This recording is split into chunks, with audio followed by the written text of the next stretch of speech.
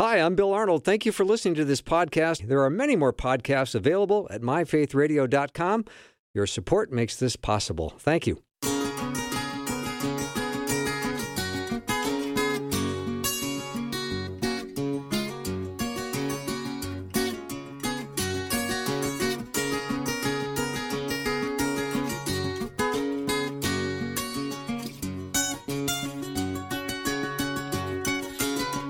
And a warm welcome to the afternoon show. It is time. It is that time of the day, and my name is Bill Arnold, and because it's called the afternoon show with Bill Arnold, this thing is working together, and I'm excited for what I have planned for you. Rob Bluey is going to come on in just a second. Then Dr. Alex McFarland is coming on after that.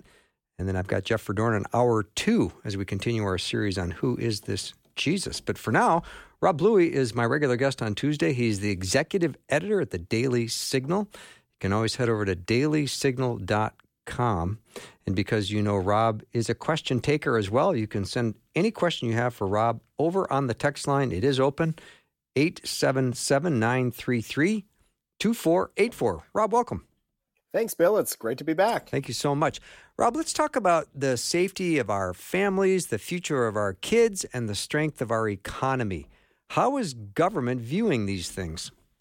Well, it's interesting. It depends on who in government you're talking about. I mean, definitely at the national level, I think it's quite different from where we've been in the past, and it's quite alarming to a certain extent. But certainly there are some good things happening at the state and local levels, Bill, and I think that's obviously where we want government to be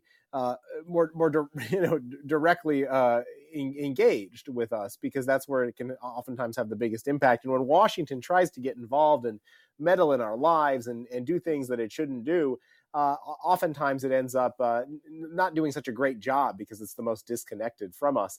And I mean, you have to look no farther than what was unveiled today in Washington. They've put out their spending bill.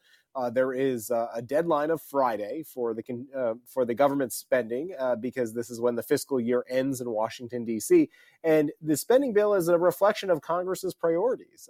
So ultimately, yes, it's what they want to allocate our taxpayer dollars to fund, but it's also the policies that are behind all of those things. And in many cases, we don't like what we see, Bill, and it's unfortunate that we're having to do this in a rushed fashion as opposed to a regular appropriations process when many of these things should be hashed out.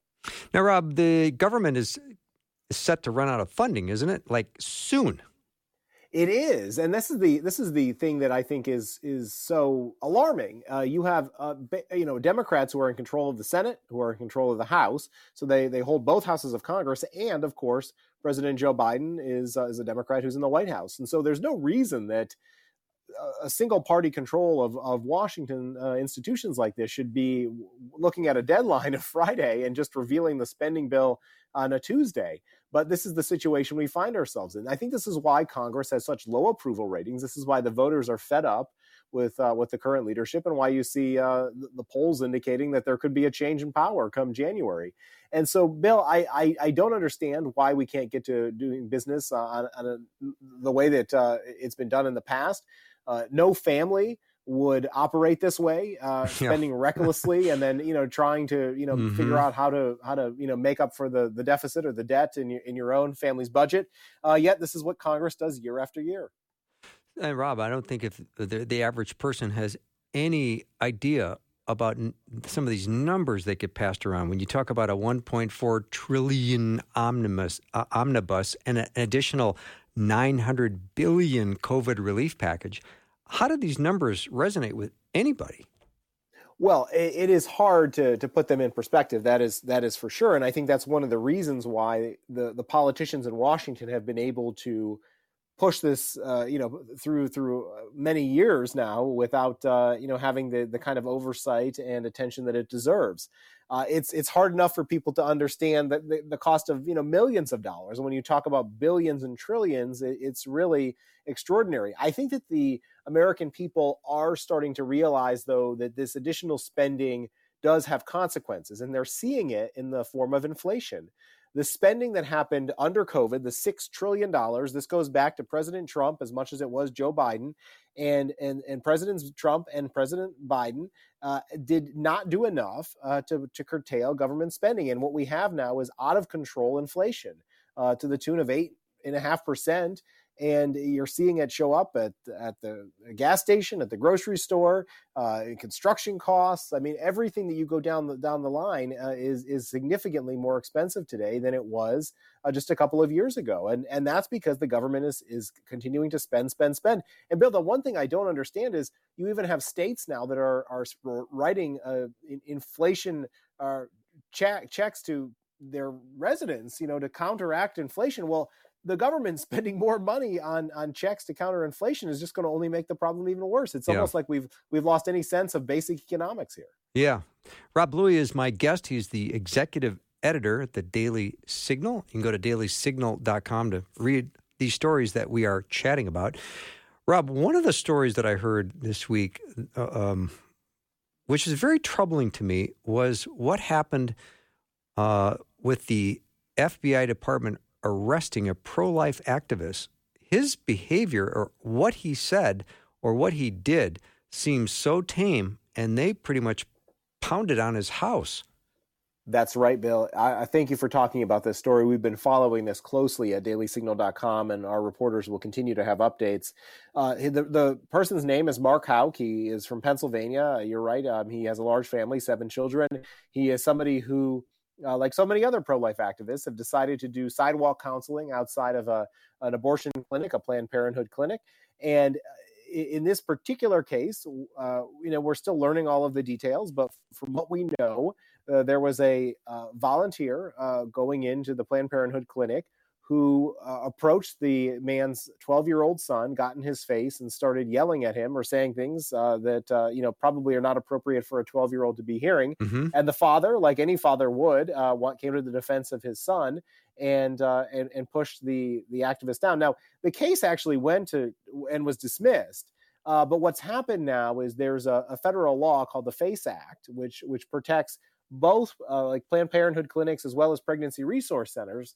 And the Department of Justice is indicting him for violating this law. Okay. And they are the thing that I think is so alarming about this is, number one, this incident happened a year ago. So why now is this taking place? Number two, why did it take a team of 24 FBI agents in SWAT gear pounding on the door and dragging him out even before he get dressed in front of the kids? That just seems like an excessive use of law enforcement. Oh, you think? And number three, Bill, I think the thing that has raised the ire of many people on Capitol Hill who are pro-life and others around the country is that we have seen over 70 attacks on churches and pro-life pregnancy resource centers that have completely been ignored by the Department of Justice. Mm-hmm. And so why it does appear that there's a political motivation behind this particular indictment, and we should be worried about it.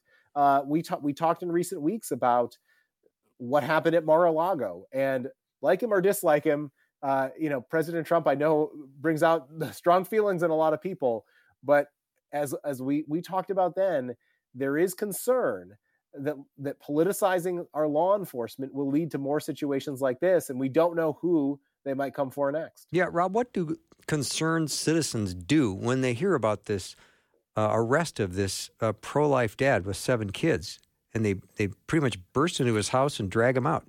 What can we do? Well, number one, I would encourage them to continuing to do, particularly those who are showing up as sidewalk counselors and trying to save, our unborn children. They're already having a great effect. I mean, we now have, the Supreme Court's landmark decision overturning Roe v. Wade on our side, but there's a lot of work that has to come after that. And part of that is the work that Mark Houck was doing. So I hope people aren't discouraged and continue to show up and do that work that needs to happen. Obviously, again, we don't know all of the circumstances. I mean, I would, just be very careful. There are agitators on the left who are purposefully out there looking to instigate a fight. looking to create an incident like this so they can try to put a pro-life activist in a bad spot. And then when it comes to a situation like we saw with the FBI raid, I don't know that there is a whole lot we can do other than try to expose it and shine light on it. I think that the FBI would prefer that these things to happen probably mostly behind closed doors and in the dark of night. The fact that his wife came out and told the story, I think, is a positive development because we all know about it. Mm-hmm. Bill, it's one of the reasons why, I've tried to tell the story about so many people who got swept up in the January 6th protests and found themselves in a similar situation where the FBI came and raided their house with SWAT gear. There were some people who should be held accountable for what happened on January 6th, but there were other people who I honestly believe did not realize to the extent of what they were doing. And they have found themselves in a situation where they face similar circumstances to Mark House. So you will have more and more of these cases. They're not just going to go after the big name Republican politicians. We know from many cases now that they'll raid individuals' homes as well. Yeah, when you think of a 12-year-old getting confronted, and you would think that the dad would do it, but I would say the mom would too. You get a little mama bear out there, and that mama bear is not going to let her 12-year-old son get attacked by some guy. That guy's going down. And then what are they, dragging the mom out? Well, right. I mean, that's the thing. And again, is my understanding of the case is that it already went to court and it was dismissed. Okay. And so wow. Why Attorney General Merrick Garland is deciding to selectively pursue this seems to be a political motivation. And then, the other thing that I think is concerning in so many of these cases is that they're happening right before an election.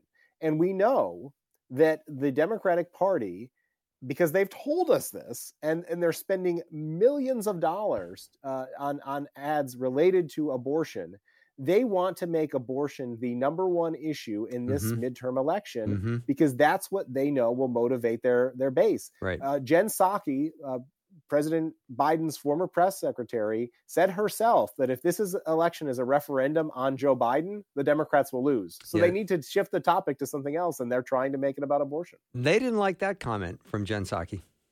No, they didn't. She kind of told, she kind of let that one out. Yeah, that one slipped. And I think that probably she may regret it. Yeah.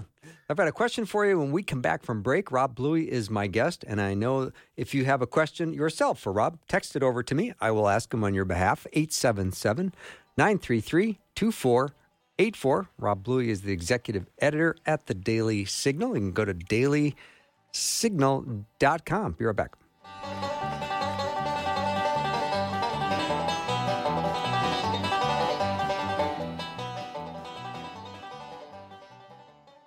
Faith Radio and Afternoons with Bill podcasts are available because of listener support. If you are a supporter, thank you so much. Becoming a supporter today by visiting myfaithradio.com.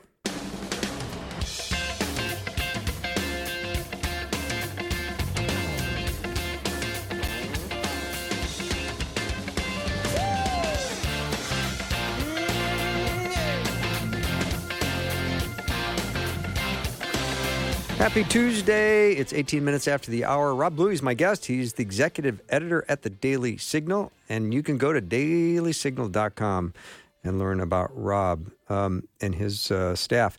So I have a quick question that came in from a listener. If in regards to government spending, if the government continues spending at this rate, Rob, is there ever a situation where there is a total bankruptcy for the country? Well, it's certainly concerning, and I'll tell you the other thing that's concerning, Bill, is that as we know that the interest rates have gone up. I mean, think about the payment on the debt. I mean, we have to finance all of this debt some way, and just that interest on the debt is going to make it a whole lot more difficult for us to pay it off, and so. States have to balance their budget. Otherwise, they face the prospect of bankruptcy. But this goes back to that debate we had years ago with putting a balanced budget amendment on the federal government. Congress, of course, under Speaker Newt Gingrich, pursued this, and at the time we had divided government, and it never got done. But yeah, it's certainly a concern. the question is, there seems to be very little appetite right now among both parties to seriously get our fiscal house in order. And I don't know what it is going to take. The last time we had a serious conversation or debate about spending in this country was probably 10 years ago, when President Obama was in the White House and Republicans controlled Congress. You remember that election in 2010 swept in the Tea Party class, and that was what their number one issue. And we had the Budget Control Act, and that really did a number of things to help put spending in under control. But that expired, and when that expired, things have gotten out of hand again. Mm-hmm. Rob, I always have to scratch my head a little bit when I think about the border situation, the border crisis, because it is in fact a crisis. But I know there's always a reason for why stuff happens and why stuff is allowed. But when I see the drugs pour in and the human trafficking and the cartels that are controlling it, what is the real reason that we have open borders when, as a country, we would want to welcome everyone, but please just come through the legal process? Well, yes, and that is a great point. I don't understand why more people don't pursue it, other than the fact that they're trying to escape, sometimes really tragic situations in their home countries of Mexico or Guatemala. Let us help those people. Yes, right. And there are steps. I mean, I think that one of the things that you've identified is there are things that we can do as a country in working with those governments. We recently sent a delegation to Guatemala from the Heritage Foundation because we wanted to hear from that government directly about the steps that the United States could take to help confront some of the challenges that they're facing. And they said they are getting very little cooperation from this particular administration. And even some of the basic requests that they've asked for, things like helicopters and some support like that, go unanswered. And I don't know why that is, Bill, but there are things that I think these governments are willing to do because, look, they're losing their own people and they're losing some talented individuals who are making that trek up north to the United States. And that's not ultimately good for them in the long run either. So it's a big issue. I think it's increasingly going to be an issue that many people decide to cast their votes on in November because they are fed up with it. They're seeing it in their own communities. You saw what happened recently with the governors of Arizona, Florida, and Texas sending either planes or busloads of illegal immigrants to certain cities that consider themselves sanctuaries. And the response from the residents there was to immediately ship out the illegal immigrants. They didn't want them in their backyard either. So it's really a tragic and sad situation. And these are human lives we're talking about here. So, I mean, we have to keep them in our prayers and hope that they and their families can find a better spot. But they have to do so legally. And continuing these border crossings at the rate that we're going is not going to lead to a good outcome for anyone. Mm-hmm. Rob Bluey is my guest. Rob, maybe you would give us an update on the Second Amendment. Yes. Well, there's a number of things that we could talk about with the Second Amendment bill. I mean, of course, the right to keep and bear arms is a right that our founders put in the Constitution, and the Supreme Court, as recently as last term, has upheld again. But there's no doubt that this, is an issue that comes up. Two things I want to mention. Number one, my colleague Amy Swearer does a monthly analysis of incidents where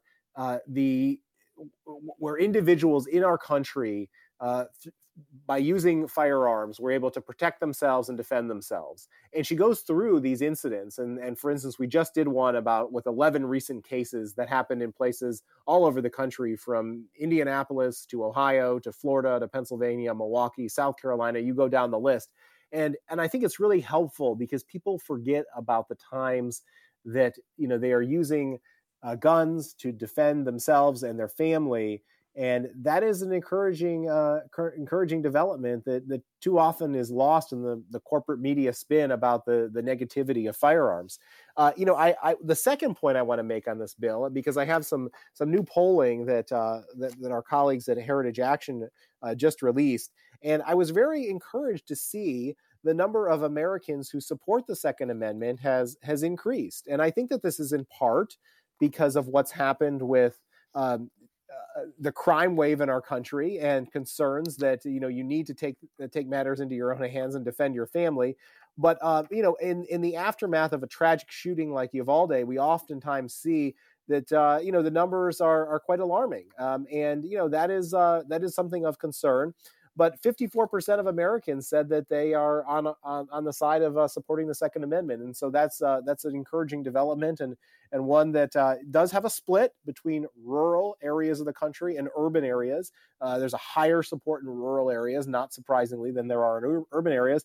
But that's also because many people who live in urban areas simply, don't have a gun, and some cities and localities have made it extremely difficult for people to carry a firearm to begin with. Mm-hmm. Another question that came in, Rob, can you give an update on the great number of men being held in prison in D.C. as a result of the January 6th event? Some simply crossed a boundary but committed no violent crime, while at the same time we see people attacked in some cities and these criminals are released within minutes of their offense. What's going on? That is true. I mean, here we are, a long time, 18 months after what happened on January 6th, and many people who have been arrested are still awaiting their trials and sitting in D.C. jails. Julie Kelly, whom I've had on the Daily Signal podcast a couple of times and who's written a book on January 6th, is probably one of the best authorities on this. She has covered it extensively on her Twitter account, the trials of those individuals, and told many of their stories. And there are just, many examples of individuals who, as I mentioned earlier, found themselves wrapped up in what was going on that day and inside the U.S. Capitol. And of course, all of that was captured on surveillance cameras, or they were tracking their cell phones and they were able to pinpoint where they were. And in some cases, it's individuals who kind of fit the stereotype of what you'd expect somebody on January 6th protester to be. But many examples, Bill, of individuals who don't. 70-year-old grandmothers, for instance, who just thought the Capitol was open and they were walking in. And so you're right. Each case is a little bit unique. But I think what the listener was getting at is that at the same time that this is happening in Washington, D.C., you have individuals who are committing violent crimes in some cases and able to walk free.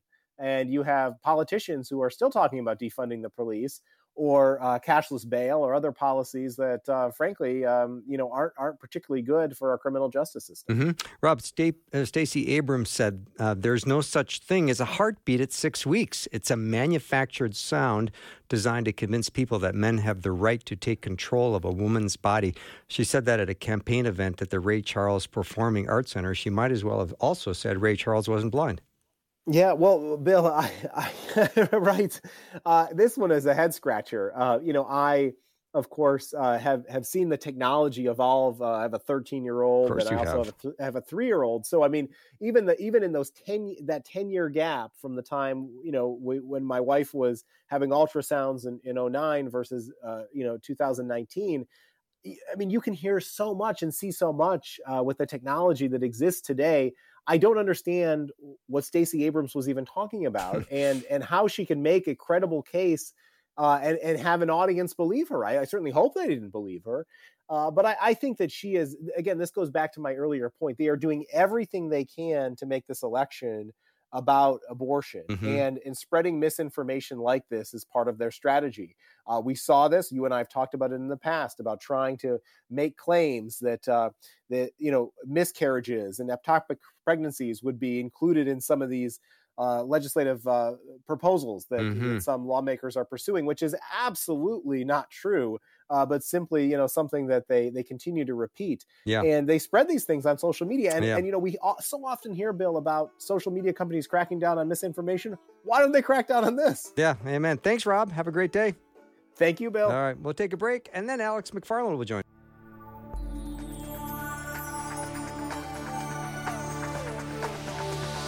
It's the afternoon show with Bill Arnold. Prime time, drive time. Let's get it started.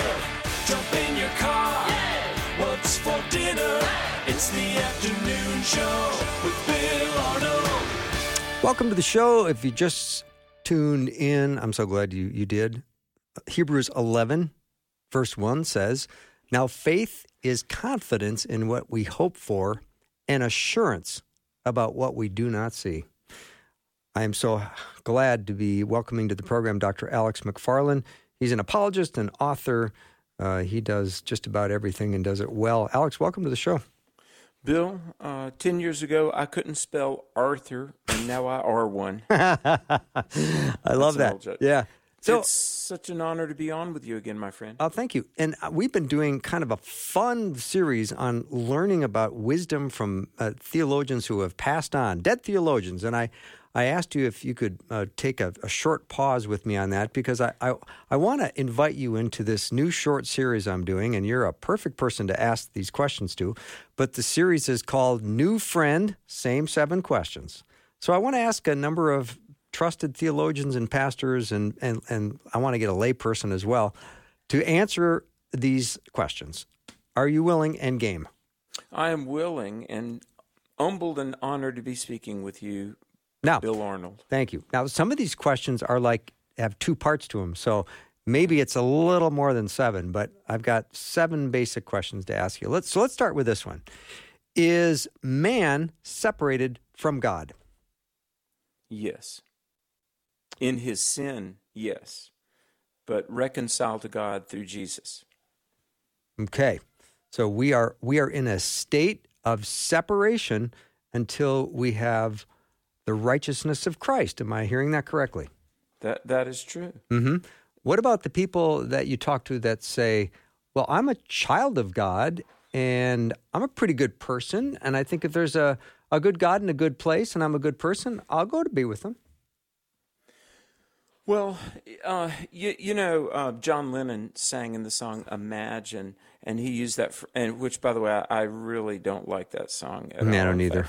That might be my least favorite song in the Western world. But he says, "A brotherhood of man," and I remember growing up, Bill, because I grew up in a fairly liberal mainline Protestant church. This is 50 years ago, and I became a Christian when I was 21, but I would hear this phrase over and over, the fatherhood of God and the brotherhood of man.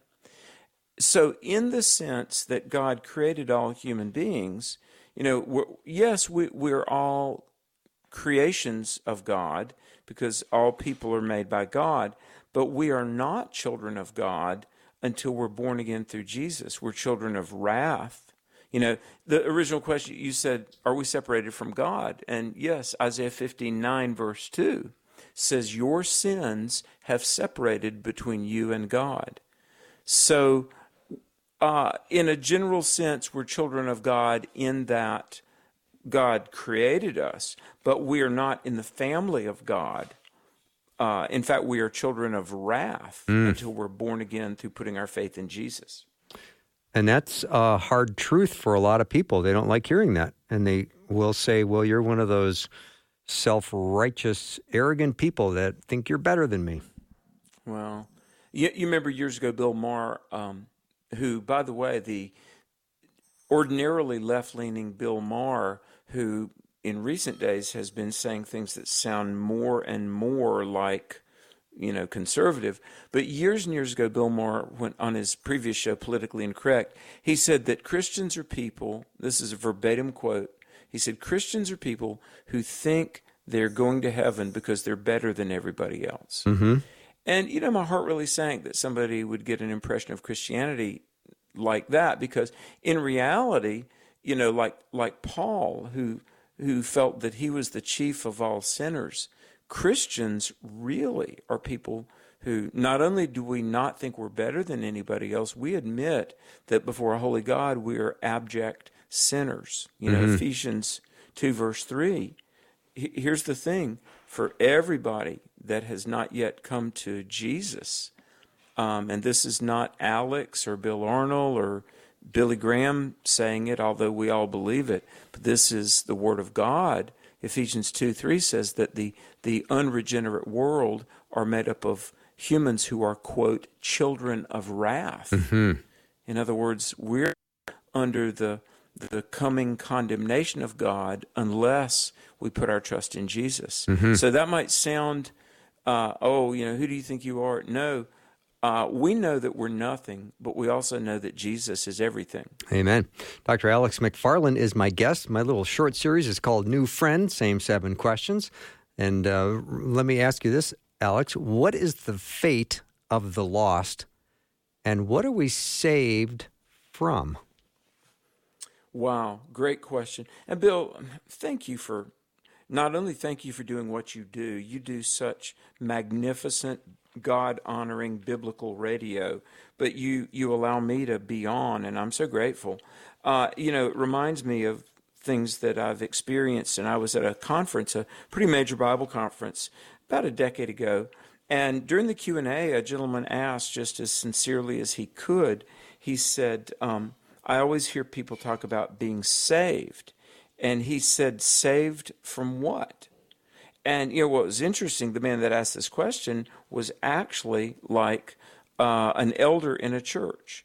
And I explained, what salvation is. We're saved from the guilt of sin. We're saved from the punishment that our sins are due. We're saved from the power of sin as we grow in Jesus. Mm-hmm. And then we're ultimately saved and delivered from the presence of sin. But you ask about a judgment. Well, the first one is, what is the fate of the lost? Well, the fate of the lost, if anybody, the felon on death row, the upstanding, law-abiding citizen who lives next door, the church member, whomever, the fate of the lost is to be separated from God eternally if you leave this world without a relationship to the Lord Jesus Christ. And how we know this is what the Word of God says. I mean, the Bible talks about there was a great white throne, and the unsaved nations of all the centuries were assembled before the great white throne. And like Matthew 7:21 through 24, Jesus says, depart, I never knew you. And it says, into hell prepared for the devil and his angels. And so this is hard truth, but this is absolute from the Bible, Bill, that the fate of the lost is to be ostracized from God forever. I would encourage people to read Revelation 20:11 through 14. Nice. Revelation 20:11 through 14 talks about the great white throne, and the dead, small and great, stood before God, and the books were open, and another book was open, the book of life.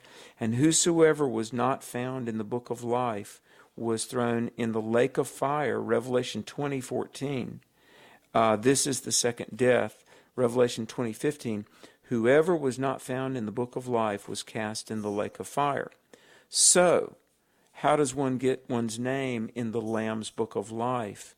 By having a relationship with the Lamb. Yeah, that leads me to my next question, Alex McFarland, and that is this. What is the point a person is saved, and how? And what does someone have to do to be saved? Well, Romans 10:13 says, whoever calls on the name of the Lord will be saved. The point at which a person is saved is the moment that they call on Jesus. Now, in what? What do we mean when we say call on Jesus? And folks, this heart realization could take a while, or it could happen in a second. But you understand that you're a sinner, and you know you've known the right, but you've done the wrong. And you realize that Jesus is exactly who he claimed to be, the Son of God. And when he was nailed to that cross, yes, he did it for the world, quote unquote, but he did it for me and you. He did it for Alex. He did it for Bill. He did it for you. And then you're willing to say, Lord Jesus, have mercy on me. Please forgive me. Lord, save me. Lord, wash my sins away. Bill, I've watched people open their heart to Christ in a second. And then I've watched people over, 10 minutes methodically process it. But even right now, Bill, because this is one of the great promises of Jesus in John 6:37, Jesus said, the one who comes to me, I will in no way reject. Mm-hmm. So the point at which a person comes to Christ, it could be right now, even somebody listening, driving in the car. Keep your eyes on the road, folks.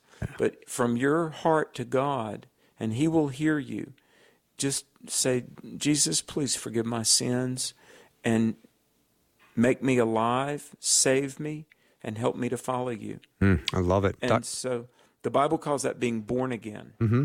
So that's the moment where you are born from above, and that is a moment in time. Fair? Yes. Okay. Yes. Alex McFarland is my guest, and we're talking about the same 7 questions, a new friend. And let me ask you this, Alex, what is the fate of the saved, and what are they saved to? Wow. Great question. Well, the fate of the saved is a home in heaven hereafter, and God's abiding presence here, and a beautiful journey, an adventure really of being a follower of Jesus. And Bill, let me just say this, and you and I have talked about this positionally. Let's say you've got your kitchen table, and there's a ball on the floor, and the table is big, and let's say it's a round table, and in the middle there's a mark, the center of that table. Well, if you pick that ball up off the floor and set it on the table, anywhere on the table, that ball is now positionally on the table. And that's how it is. When you become a Christian, you are in Christ. Now, the rest of life is a journey of becoming more and more like Jesus. And that's, sometimes it's called, progressive Christian growth, or the Bible word is really sanctification. So salvation is a one-time event. Sanctification is a lifelong process. And maybe some days you're close to the center, the mark, and some days you fall and stumble, but you're still a Christian because you're positionally in Christ. Bill, when we put our faith in the Lord, our position changes, and from that moment onward, we are in Christ. And then add John 1:12 to that discussion, because I think that might be a good place to add that verse in. Well, exactly. That we are now sons of God by faith in Jesus Christ. And to all who believe in him, to them he gave the right and the standing to be called the children of God. Now, you said, what is the fate? Well, Hebrews says he will never leave us or forsake us. I love Matthew 6:8. He knows what we need even before we ask. And then, so shall we ever be with the Lord. That's what the Bible promises. And 2 Corinthians 5:8, Paul said, to be absent from the body is to be present with the Lord. And this is not pie-in-the-sky wishful thinking. I mean, this is rock-solid biblical reality. Whether we live or die, we are the Lord's. I love that. Dr. Alex McFarland is my guest. I'm in a short series called New Friend, same 7 questions. I'm going to take a break. When we come back, we've got more questions to ask Alex McFarland. You can learn more about him at alexmcfarland.com. We'll be right back.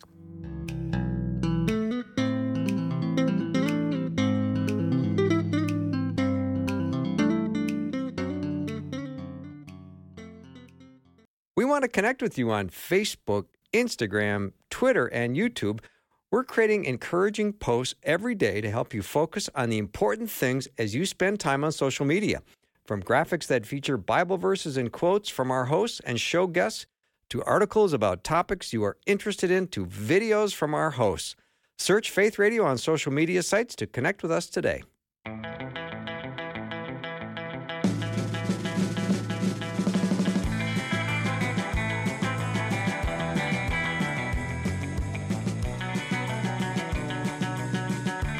That's pretty snappy music. That is the walk-up music for Dr. Alex McFarland. Always glad to have Alex on. We're talking about my series called New Friend, same 7 questions. And Alex is indeed a true friend and a great friend of Faith Radio. I love having him on. And so we have gone through a bunch of the questions. Let me pick up. This next one is interesting, Alex, and that is, do all who believe move from death to life? Bill, I would have to ask, do all who believe what? I'm saying a great question. Do all who believe in Jesus and put their faith in him, do they move from death to life? Well, great question. 1 John 5:1 says, whoever believes that Jesus is the Son of God is born of God. That's a great verse because, in our denominations and we all have our denominational distinctives, and that's okay because good people of good faith, to the best of their ability, have tried to craft denominations that live out the Word of God, and people have, with varying degrees of accuracy, tried to pull things out of the Bible that are, important to them.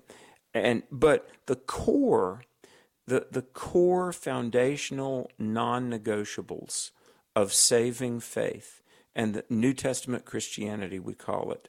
And this is something that really all strata of Christendom traditionally has agreed on. Okay, the nature of God, Father, Son, Holy Spirit, that God has revealed himself as we find in the Scripture, Father, Son, Holy Spirit.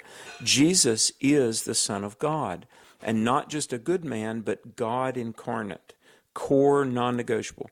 Protestant, Catholic, Orthodox, Greek, we all believe Jesus is the Son of God, and that on the cross, Jesus, the Lamb of God, his blood was shed to atone or pay for our sins. Jesus literally rose from the dead. He literally rose, not some amorphous spirit vapor, but no, Jesus physically rose from the dead, and Jesus is coming back. So to your question, Bill, are all who believe saved? Well, we've got to be clear, and this is where words really help us. Okay. And I would just encourage people to listen very carefully because, Bill, when I was 21, this was the aha moment that I realized I needed to seriously put my faith in Jesus. James 2, verse 19, in the English translation, it says, the devils believe yet tremble. Okay? And then you read Acts 16:31, Paul says, believe on the Lord Jesus Christ, and thou shalt be saved. John 3:16, whosoever believes in him. Now, in our English Bible, Bill, we just read the word believe. But here's the thing. One use of the word, James 2:19, refers to awareness of a fact. See, Satan, if you ask Satan himself, do you know God exists? Yes. Do you know Jesus is the Son of God? Even the devil could say, yes, I'm aware of that. Do you know Jesus rose from the dead and Christ is coming back and all things for eternity will be under the rulership and authority of Jesus? Do you know that Jesus will rule and reign forever? Even Satan could say, yes, I am aware of that. And obviously he's not saved.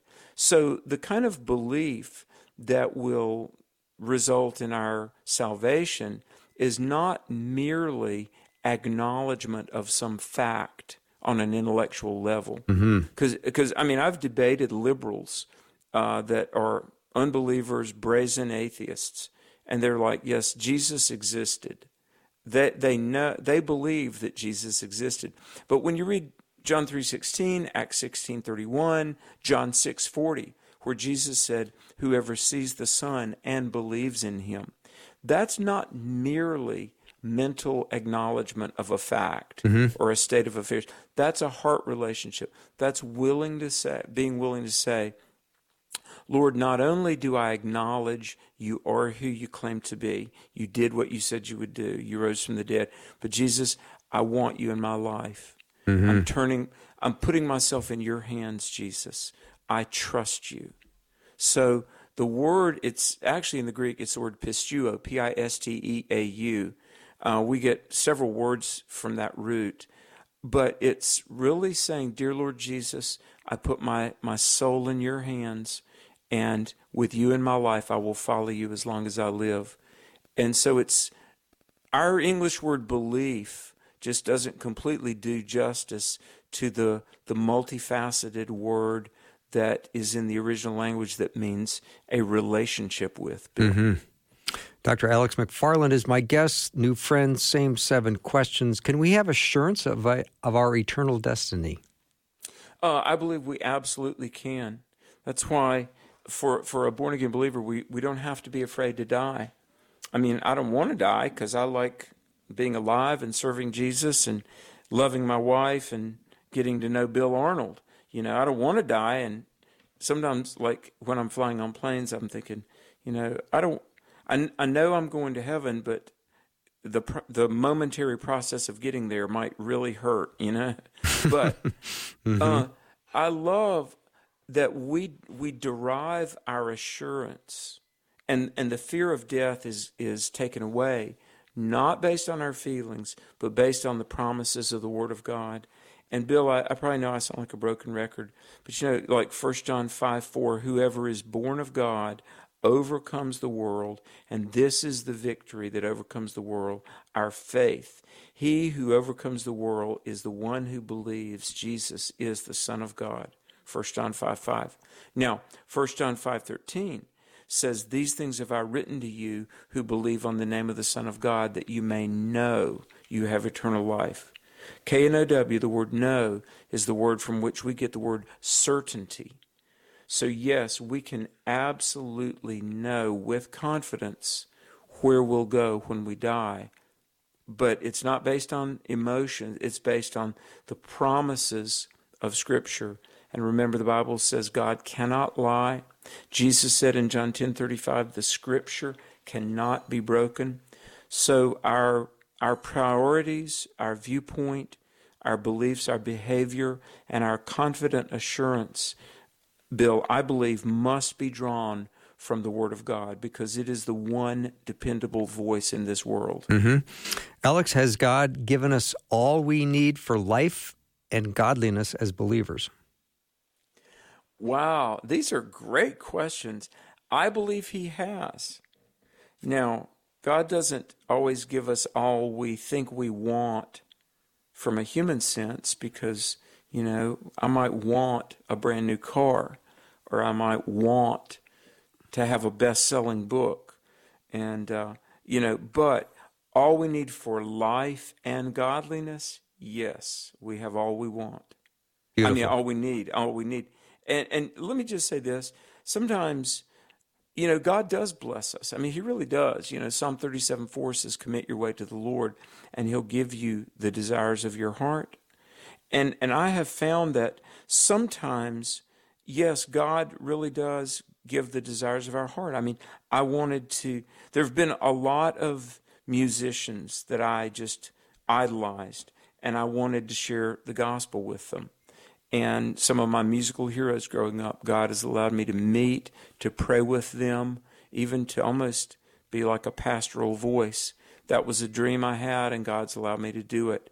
I wanted to preach in all 50 states, and God's let me do that about a dozen times over. But, you know, life and godliness, sometimes God gives us all we need for life and godliness, because as we mature, our bucket list changes. You know what I mean? I begin to have to admit, sometimes the things I wanted for Alex were not really the right things for Alex to want. Yeah, I agree. All right, we just have about a minute and one last question. As we surrender to God and die to ourselves, we will have an abundant life. Correct? I agree, yes. Well, that was easy. John 10:10. Yeah. That's John 10:10. I mean, life and life more abundantly. Yeah. Alex, thank you for participating in this. New friends, same 7 questions. I just think it builds up the body of Christ to be hearing these questions answered again and again and again. Amen. I agree. And, you know, I just want to say I appreciate you and Faith Radio so much, because I know I tend to be wordy. I'm like the guy you ask me what time it is, and I give you the history of the wristwatch, you know. But it's worth drilling down deeply and getting a fully orbed biblical answer, isn't it? I agree. Thank you again for coming on the show. Really great to have you. Hey, let's do this again in 2 weeks. I will indeed. God bless. All right. Dr. Alex McFarland has been my guest. You can go to alexmcfarland.com to learn more about his writing and his seminars and his teaching. He's got over 20 books. They're all available, and you can review them at his website. That's alexmcfarland.com. After a break, Hour 2 is just ahead, and Jeff Verdorn is my guest, and we're going to continue our series called Who is This Jesus? Today we're going to focus on the resurrection. I can't wait. Be right back.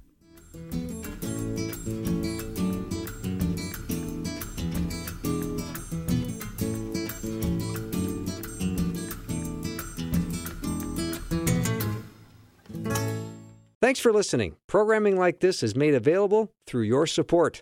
Information available at myfaithradio.com.